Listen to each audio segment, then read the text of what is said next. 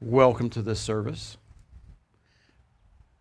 We look forward to each and every Sunday that we can be together, hoping that reminds us that as the body of Christ, we are always together and that our connection is continuous.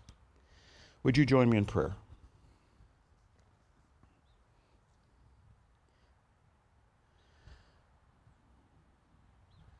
Lord, we're grateful that those of us who have been able are here this morning. We are grateful that you are always with us. But I'm reminded of places where people aren't able to get together, where churches have not been able to meet because of this pandemic, and where they do not have the technical capacity to meet virtually. I know those Christians are struggling, but they're being creative and inventive to find ways to serve each other and to serve you. So we lift them up to you, but we also pray, Lord, that their spirit will infect us. That just because it's easier for us, that we will not take for granted the fact that we are your children, and you have named us as such. And that with that comes opportunity and responsibility. So as we worship you this day, meet us as Father, directing and guiding our lives and showing us what you expect us to do. In Jesus' name we pray. Amen. This morning I want to read to you from Psalm 133. So if you want to open up to that psalm and follow along.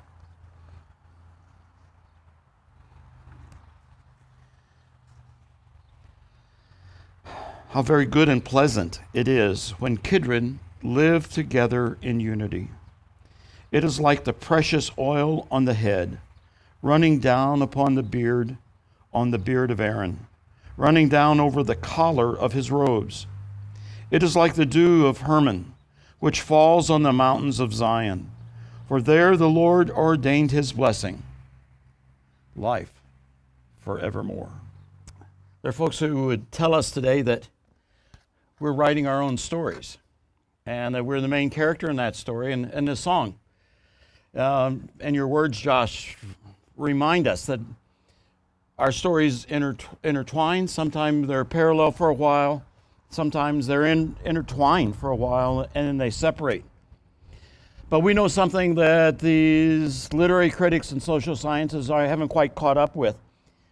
Our stories are subplots of a much greater story. And it's God's story that's being written. God's the author. God's the one who is crafting the narrative. And we get to participate in that. And we get to share some of those things with him in the midst of our own story. So thank you. And we will always be joined in this narrative that God is producing to bring about his kingdom.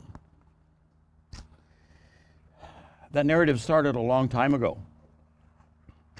And I want you to read with me in Genesis chapter 2.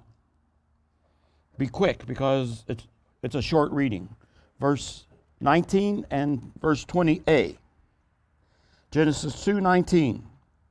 So out of the ground the Lord formed every animal of the field and every bird of the air and brought them to the man to see what he would call them. And whatever the man called every living creature, that was its name.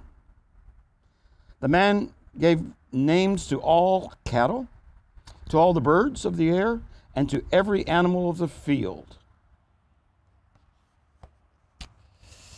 Names, language. We take language for granted sometimes, and we don't recognize just how it permeates us and how much of it we actually share.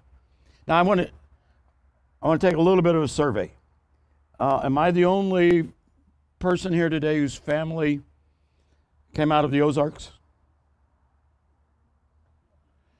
We're used to being a minority. Appalachia. Any Appalachians? All right. Now we're going to see if any of the rest of you recognize these very important American words. Whatchamacallit. Anybody else know whatchamacallit? Do fidget. Do fidget. Now, I see. I thought you might know whatchamacallit, but do fidget. That. You know why some of us know both of those and most of us know the other? Is because we share. We share enough that you begin immediately to try to fill in the gaps with these catch-all words. And they're very important words for us. But they're not as good as the names themselves.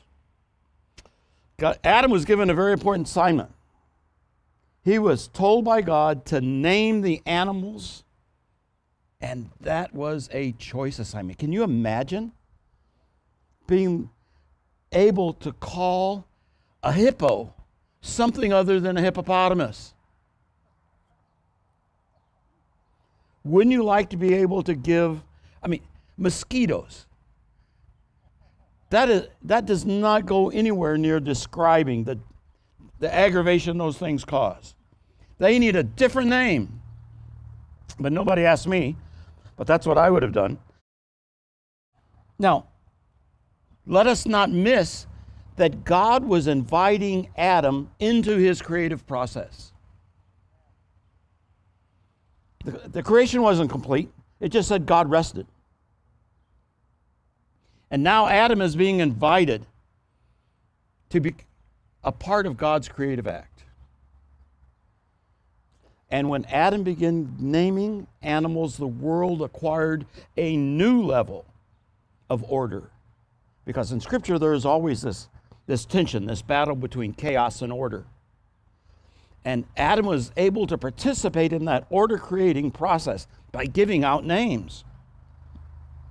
These names were used to identify, specify, to describe, and distinguish between the animals of the world. Now, you may not know this, but Brenda and I have a couple of grandchildren. What? Yeah, we got our own football team. We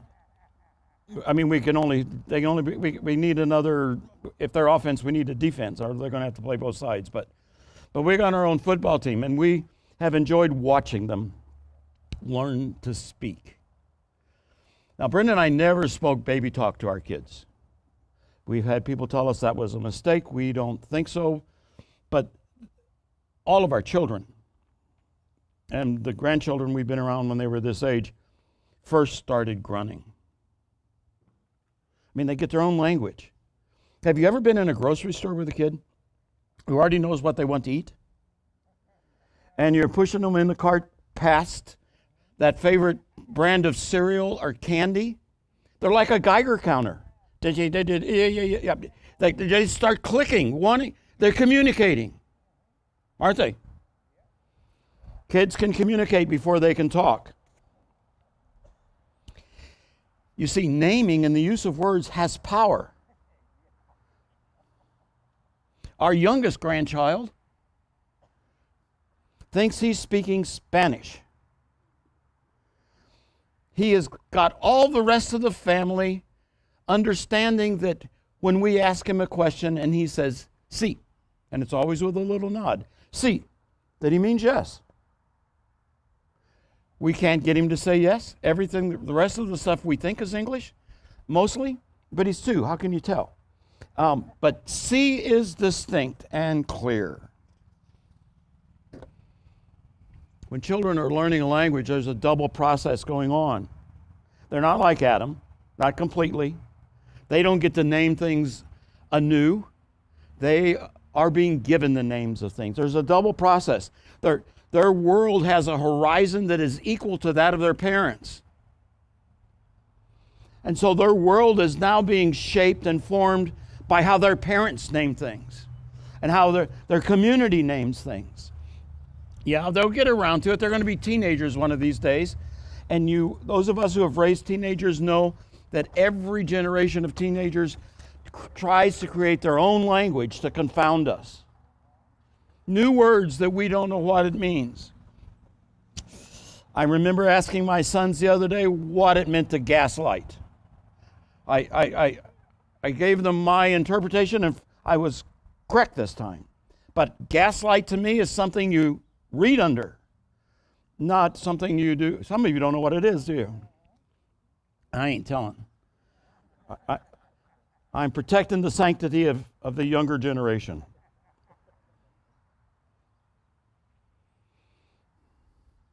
The purpose of naming is to gain control. We name things in order to control them. Much of the naming we do is good. We say, you've got Aunt Janet's hair. Doesn't he walk like his dad? You've got my temper, and you're going to have to learn to control it like I am. You're such a bright boy. Isn't she a cute thing? Naming. Those things have the power to shape us, to give us an impression of who we are.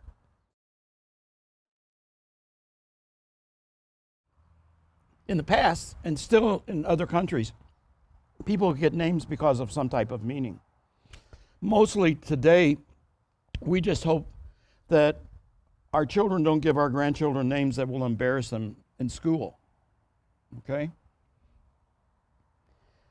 But that isn't always the case. You remember in 1 Samuel 25, there was an incident. David ran into this guy named Nabal. And Nabal wasn't very respectful. He, in fact, insulted David and his servants. And Nabal's servants went directly to Abigail to inform her of her husband's actions.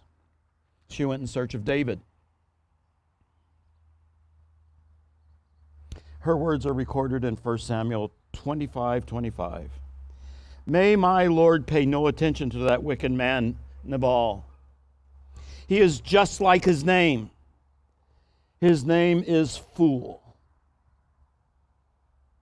And folly goes with him. Names shape our destiny, our narrative, our participation in God's narrative. Some years ago, I read this story, and it stuck with me. There was a man vacationing in the Bahamas who saw a large and restless crowd gathered on a pier. When he investigated, he discovered that they were standing there looking at a young man who was making last-minute preparations to move away from the pier and begin a round-the-world journey by himself in a homemade boat. And without exception, everyone on the pier was pessimistic and voicing their pessimism. They were actively volunteering to tell this guy that things were going to go as bad as they possibly could. The sun is going to boil you. You won't have enough food. That boat of yours won't withstand the first waves of the first storm. You'll never make it. The story says, my friend heard all these things, all these discouraging warnings, and he felt this irresistible desire to be optimistic and encouraging. So as the little boat's pulling away from the pier, he begins waving and shouting and making all kinds of noise, and he keeps saying, "Bon voyage! You're really something. Good luck. We're proud of you." Well, I don't know how you feel if you were pulling away from the pier in a questionable boat. Two different sets of message. But how do you think our kids feel when we ship them off to college? How do you think they feel when we launch them out into the world and we've given them names like stupid and lazy and careless and selfish, unlovable. Most of you know I'm still adjuncting at Greenville University, and my class is invariably freshmen. And when I was subbing at Belleville East and West, I experienced the same thing with those high school kids. The number of students who do not act as students, who do not try to be students because they have already been told that it is not worth their effort because they can't succeed. They have been named as losers. And so one of the jobs that I've had the last few years that I didn't have earlier on, some, yes, but more so than ever, is trying to convince students that they're students, that they can rise above the labels that have been placed on them by their family and their community. Now, I was very intentional a few minutes ago when I talked about some positive messaging, but it illustrates what I'm saying. Subtly, things we don't even think about sometimes. Did you notice the difference between "you're such a bright boy" and "isn't she a cute little thing"?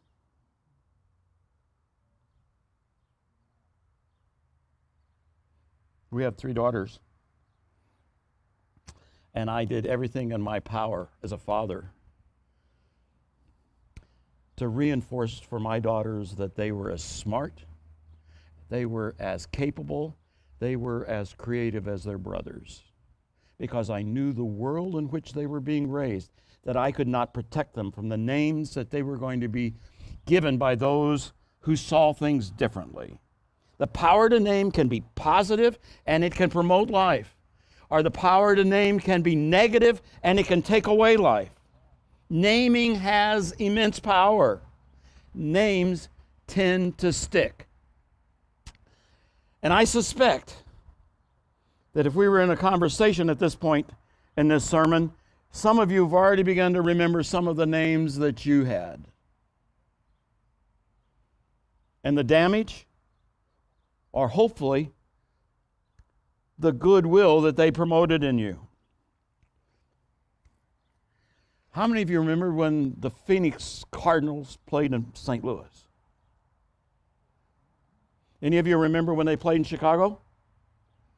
I don't. That's way before my time, but I remember hearing that they did. But you know, when Bidwell moved the Cardinals to Phoenix, it took a number of years for the commentators on TV to quit calling them the St. Louis Cardinals. People speculated as to why that was. To me, it was very simple. Their level of play never improved. They still continued to play like the St. Louis Cardinals, so they kept the name of the St. Louis Cardinals.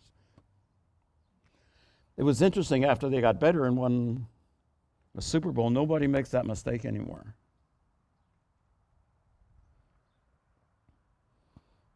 You see, there's hope when we've got a bad name.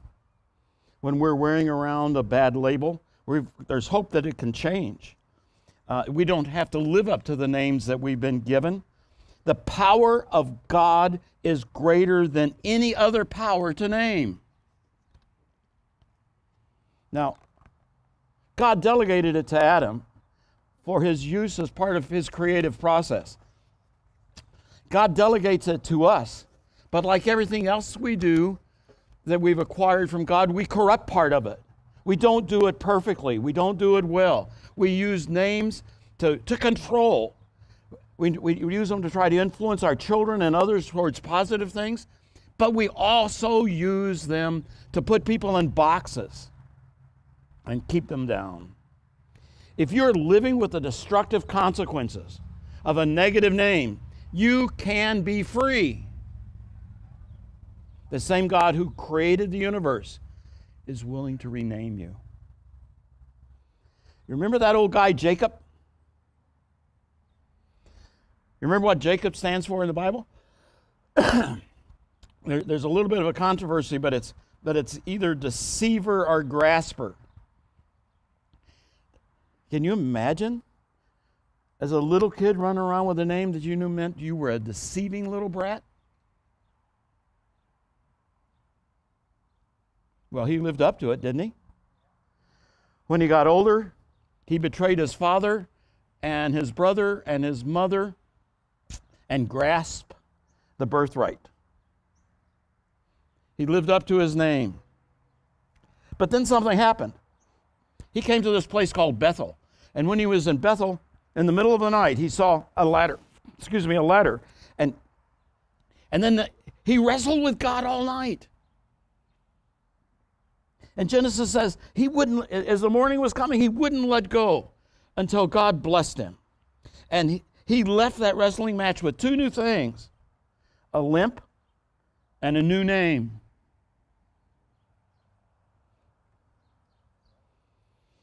For you who are struggling with the potent results of bad naming, you need to pay attention to Jacob. All of his story with his father, with his brother, with his father-in-law, with his brother-in-laws, he struggled until one night he struggled with God.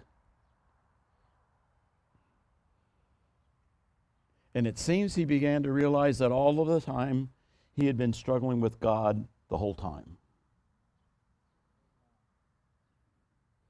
And when Jacob realized that,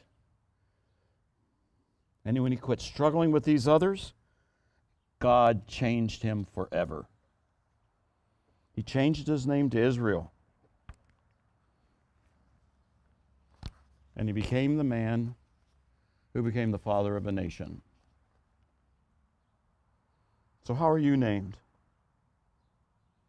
Who has named you? Job, we were told in the beginning of the book of Job, loved the Lord. Satan wanted to rename him.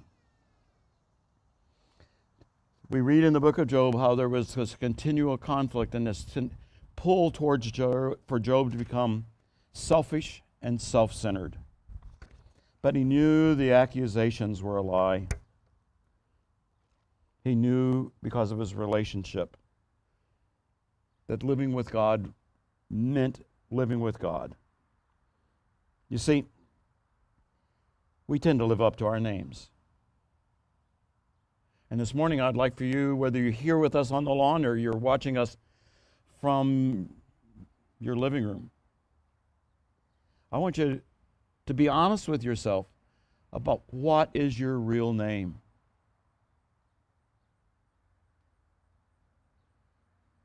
Is it fearful? Is it unworthy? Is it cheater?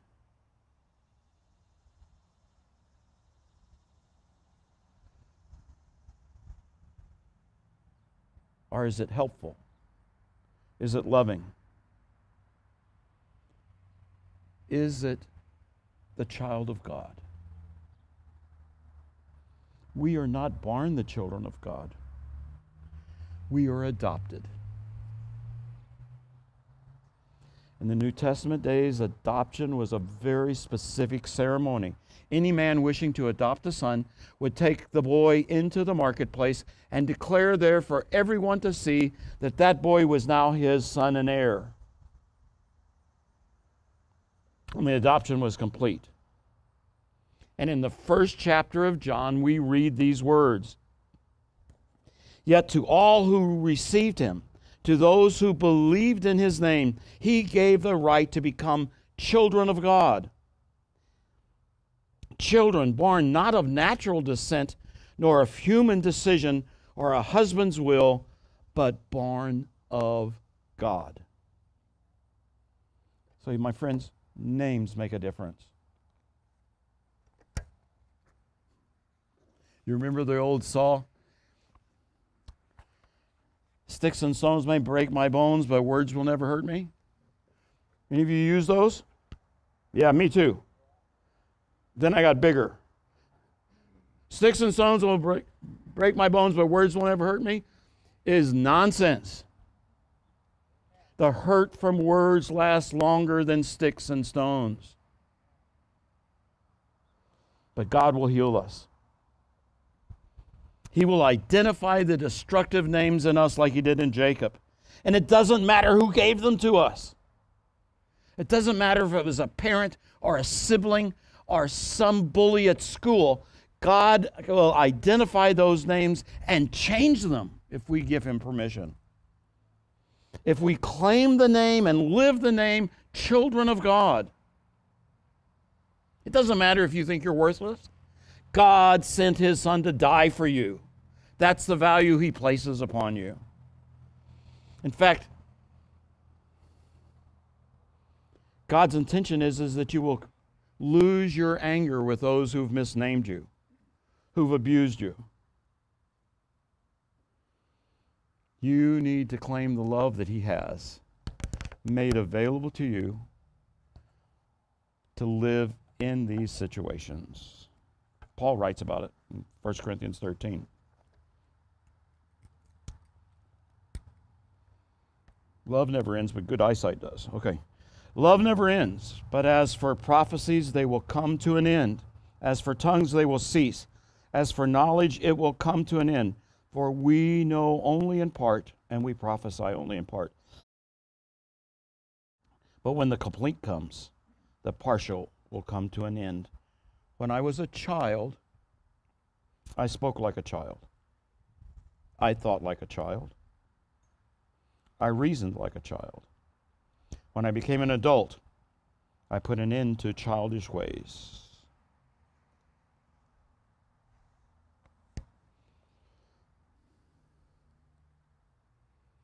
We know in part, but we will be known fully.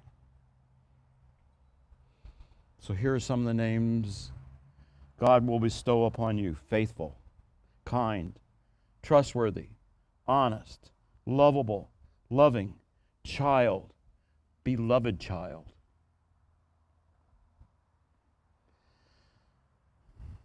You remember at the beginning I said Adam was invited into the creative process by naming the animals? Here's a secret. Not really one, but we act like it is. You're invited into the creative process as well. What God wants you to do is to understand His willingness to help you name yourself.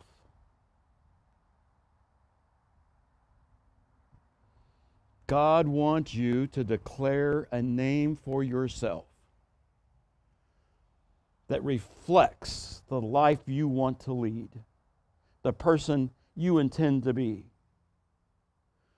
God has given you the power to do that, and He has not only given it to you, He reinforces your ability to do that.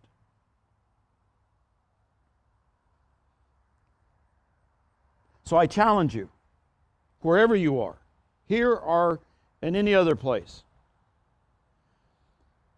I challenge you to take God at His word. Claim His resources and renaming yourself. We are going to pray. We're going to be dismissed. But during the prayer, and then in the song following before our dismissal, think seriously about how you want us to call you from this point forward. Let us pray.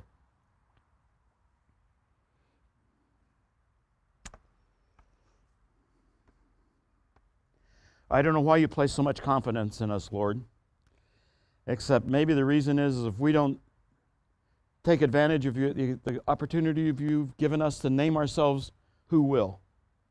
And if we don't do it for ourselves with your help and with your guidance, with your assistance, with your support,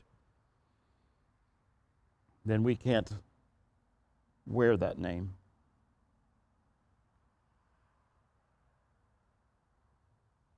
Help each of us be brutally honest with ourselves. Help each of us, if we've already been renamed by you, be thankful this day for what you've done. Help us be willing to be witnesses to others that it's possible to be renamed, So, Lord, if we're here and we've been healed through a renaming process with you, let us be witnesses to others that healing is there. But there are those who are fearful and uncertain.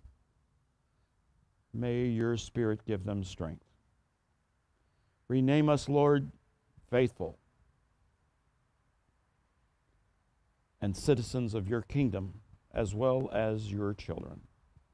So, Lord, as we leave this place in just a few moments, may we leave knowing that you have been here and that you go with us.